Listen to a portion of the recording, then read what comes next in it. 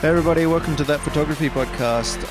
I'm sitting here with amazing makeup and hair person extraordinaire, Warren Dion Smith from New Zealand. How are you, thanks. mate? Yeah, this is fun. This is fun. I know Warren from doing lots of shows around the country, and seeing him doing amazing effects makeup and that on I don't know, different people. Your background. Well, let's just say you start. I know you because of Weta Workshop, which is the big special effects company and movie company out of New Zealand. And that's the reason why you're on shows, which I work on.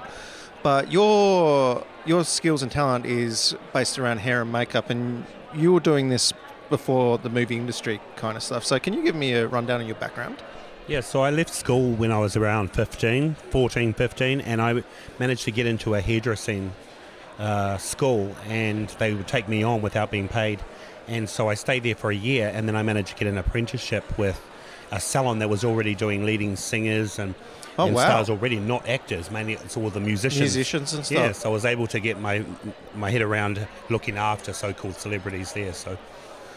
So your goals were always to do hair and makeup, or is this something you just sort of fell into?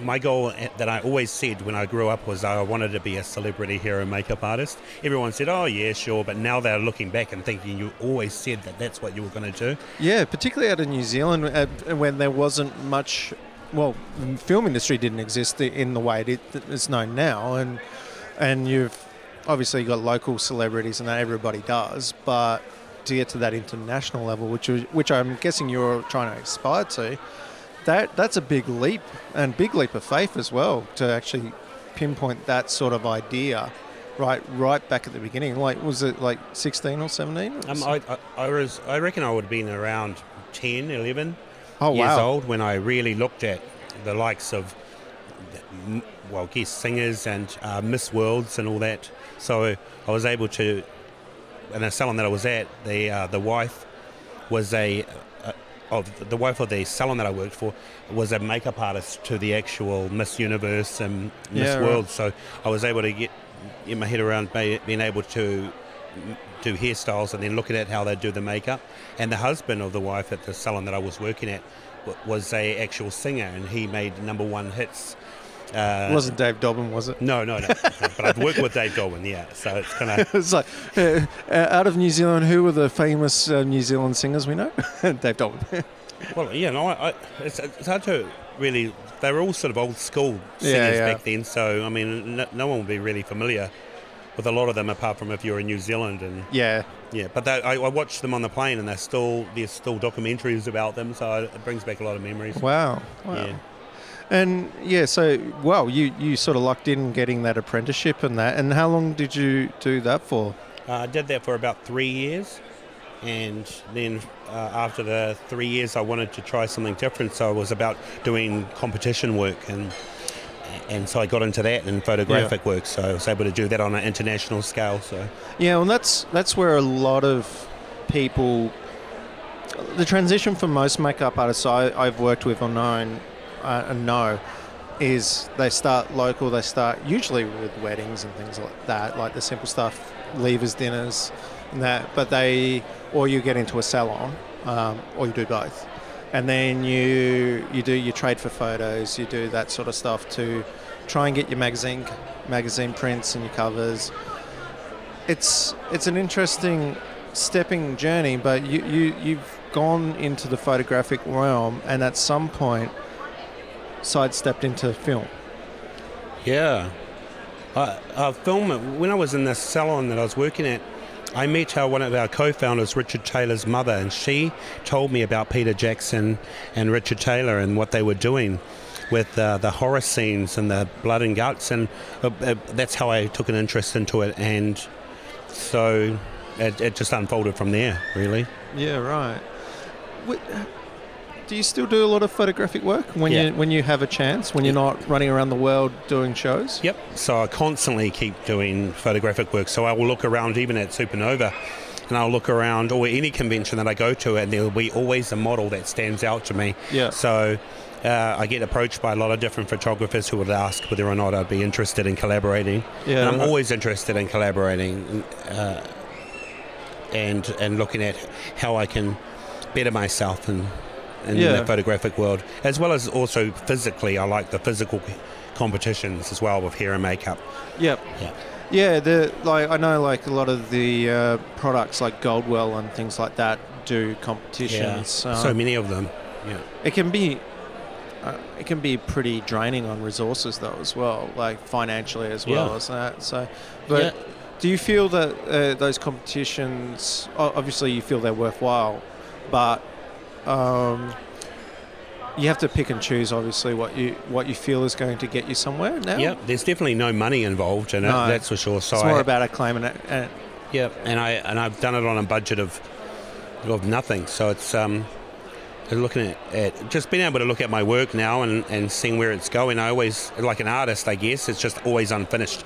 Constantly keep sort of re-establishing. do you always look at your old work and go, I wish I did this better, because I do it all the time? I do. And so I've been now introduced to the art of, before it was Photoshop and now it's all retouch. So I look at the retouching and I look at how simple things can be, but how much different it can look in a print. Yeah, definitely. I look at that. Well, and I'm guessing back when you first started doing photographic work, it was all film based. Not to say you're old, but there has been a transition in the last 25 years from digital into digital. But have your techniques, obviously you've improved over the years, but did your techniques actually change to match the mediums that started to come out? Yep. I look at now when I'm actually creating something, I look at the finish of things more and the detail. So my eye to detail, whether it be strands of things just flying on the face or removing stray hairs and things like that, combing an eyebrow to a lash out of place, and also that when I look at a model, the face has to be calm, and lips and hands, and so I look at those things now at the overall look rather than just looking at one particular piece of work that I'm creating at the time. So I will overlook the whole lot before. Yeah, so you step back. Yeah, or the good thing about it now, when you look at a monitor, even on a film, you can see what needs to be done. So really it's just when someone takes a photo, I'll look at it, zoom in right in on it, and then see what needs to be improved. So really it's just steps like that I take. So when do you still do commercial photographic work as well on top of everything else? Like I reckon I could book you to do a job if I needed to. But does that happen often? Do you get ads for agencies or anything? Yeah, I do. So like things that could be for rugby as well. So it's just people in a crowd that's face painted, just a little bit of how they go to any rugby games, and they'll be in a crowd. So I've done bus companies, taxis, and and also underwear, men and women. Yep. Sort of underwear campaigns and cricket and so for sporting one's the interesting one. I've never thought of that. As soon as you said rugby, the first thing that came to mind is like you sitting there with a rugby player getting a bit of foundation. No, it's just like the colours of their actual team. I get it. And it could be just anything. My brain just went the wrong place. I think people do when they think, so it's all about fashion. So that no, it's different aspects of what's involved and what I'm booked for. So what's your favourite style to go with? Like if you could pick, if every job on the table like had every genre, which would you pick up first? Yeah, I like the more avant-garde, the couture look. Okay. Yeah, and then from there I like corporate. Wow. Yeah. That's two opposite ends of the stick. Yeah. So if I got to choose one first, it would be the avant-garde. Yeah. Yeah. Wow. And with that, the film stuff you've done, you worked on The Hobbit, and you've How long have you been with Weta for? I've So forgotten now. Weta will be this will be my 14th year. Yeah. Holy crap! Yeah.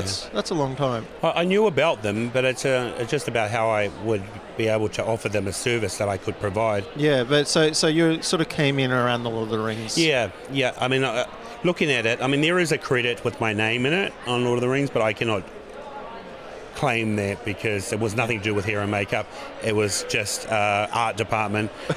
You had an orc in the background. Yeah, no, it wasn't even an orc. It was basically sweeping a floor and putting a twig on the side of the shot. So that had nothing to do with what I do now. So, but that transition into film, which is then not just beauty and touch-ups and stuff like that, but now you're starting to look at camera detail. You're looking at prosthetics, and you're moving into special effects. Yeah. And that, so that's an interesting transition again, because there's an art to doing hair. There's an art to doing basic faces and makeup and that, and then taking to the next level. But then taking those fields and then moving it into appliances, special effects, and that. Some people either just go one or the other. They don't switch. How did you find that transition? And obviously you had some great mentors within the workshop. How steep a learning curve did you have to work with? Yeah, I mean, working in the workshop, at Weta Workshop, it was great providing the prosthetics to film companies, but after that, once we've finished designing them and creating them, we then take them on the film set. And that's when I became interested in the fact that, I'd like to apply what we've just made. And I wanted it to be a complete set, from being able to do hair and basic makeup to extreme, and then went on to prosthetics. So I looked at it and I knew I could do it. I just knew that, from what I saw, because it was all about watching and learning, and then I just spoke up and said I could do it. Wow. Yeah, and then so they gave me a background, way in the background character that I could create, but it was something that followed after the passion of hair and makeup. Yeah, and both inform each other now? I think so. I mean, it was not only just the prosthetics, but we also do the suit and armour. It must be lunchtime. Yeah. It sounds like last drinks in this bar, but it isn't. There's a conference upstairs, and they're obviously trying to get people in. Oh, that's what they're doing. Oh, yep. Yeah. Yeah, and so we do the, like anything that's to do with creatures also comes with a whole entire body. So we do the suit and armour, even the suit and prosthetics. Well, one thing I've known from working with generally less experienced makeup artists in my own work is that they're very face focused. They don't look at the complete body, particularly if you're doing, half a shot, or like from the bust up, or even the full body. And that can be quite critical. And cameras and film and TV, it's you can hide a lot of stuff. You used to be able to, because of the resolution of the cameras. But not anymore. Now with the advent of higher and higher resolution cameras. I remember talking to a makeup artist years ago, and they was complaining about the move to HD. Now we're going to 4K and 8K. That their makeup, it's impossible to get that flawless makeup anymore because everything gets picked up. That's a challenge, and I'm guessing it's something you have to deal with all the time now. I look at HD as something that, if it's a big budget movie, I always know that after you've filmed something, it goes into post, and they look after everything from there. And so they tell me, even though you think you're doing the best job that you possibly can, they're still fixing up parts of where you think you did well. And so constantly, all my friends who are looking after it in digital, they always they spend the whole day just removing like wig lace, or making sure that the hair isn't covering a certain area, or the costume is. I think a lot of people don't realise that is that yes, people know about Photoshop and retouching for still images, but bigger films, like you actually get generally whole crews and companies actually pitch to get the work of being Daniel Radcliffe's zit remover from Harry Potter. There's big money in doing all those fixes. Yeah, and so it's amazing on certain movies that I work on that the people who've worked on all those movies, as well as some of the people I work with, the stories you hear on them are quite horrendous, but it's those are the things that pay off in the end, is the disasters, I think, because that's the only way you're going to get it right in the film, is by not getting it right to begin with. Yeah, right. That's what I've seen anyway. And a lot of the times, if they don't like it, they'll just cut it out. They won't make the cut, and they'll redo it all. And then the actors are complaining because they spent so long in makeup. Yeah. All right, so going from working in a salon to probably doing 4 a.m. calls on film sets and that's a different set of physical circumstances to deal with as well. Like the hours are long, and do you find that working with all these different amazing people, from your actors to your crew and everything else, and at the weirdest hours, bring a camaraderie as well with how you work and working to improve yourself and everything like that? A lot of the time too, it's speed. So so the first day on set of, say, like a big crowd scene, you'd be in the early hours of the morning, and then you'd have to finish them within an hour. And so I'd always think, okay, the next day I'll do it much better, even though it had to be continuity. And it becomes much easier every time. But I mean, you've got the whole day to get it right. So they could just be sitting in a tent or in their own caravans, and they might not get used at all, but you still have to make sure they're camera ready and ready to go for 12 hours at least each day after making them up. And sometimes they'll say, okay, too much dirt, take the dirt off, make them more tidy, and then, more dirt. So you'll have to put more dirt on their face to make it look as though they've actually been in a swamp for a certain time, and then more glycerin, or I don't know, it depends on what it is and how the camera reads. So who are your biggest influences? Who do you look up to when you're in your work? In my industry, I look up to a lady called Dominique Till, who in King Kong took me under her wings. She gets a lot of credit in the Oscars and that kind of thing. And Richard Taylor, well, I look at how he looks at with a critical eye, so I look at that. I like to look at things like that. Gino Acevedo, he's like master, but he is so humble that I just would aspire to be more humble like him. You're pretty humble. Well, I don't know. People just think, I'm not at that level, but I feel as though that's what I inspire to be. And I guess that's why when I hear cosplayers who just say that they're not at my level, but they aspire to be, I understand how that is. So it brings me back to earth to think that with what I do now in shows and all, it just has helped me become a better person, because people get lost in the whole fame and fortune thing, and I just feel as though I've got so much work to do, so much more work to do, that I know everything can either be better or not at all. Or I'll just be doing what I would do in a salon, which is just cut the same hairstyle or do the same colour on a client. It's not that I mind. Come on, the blue rinse is back in. Do you know what? Yeah, it is.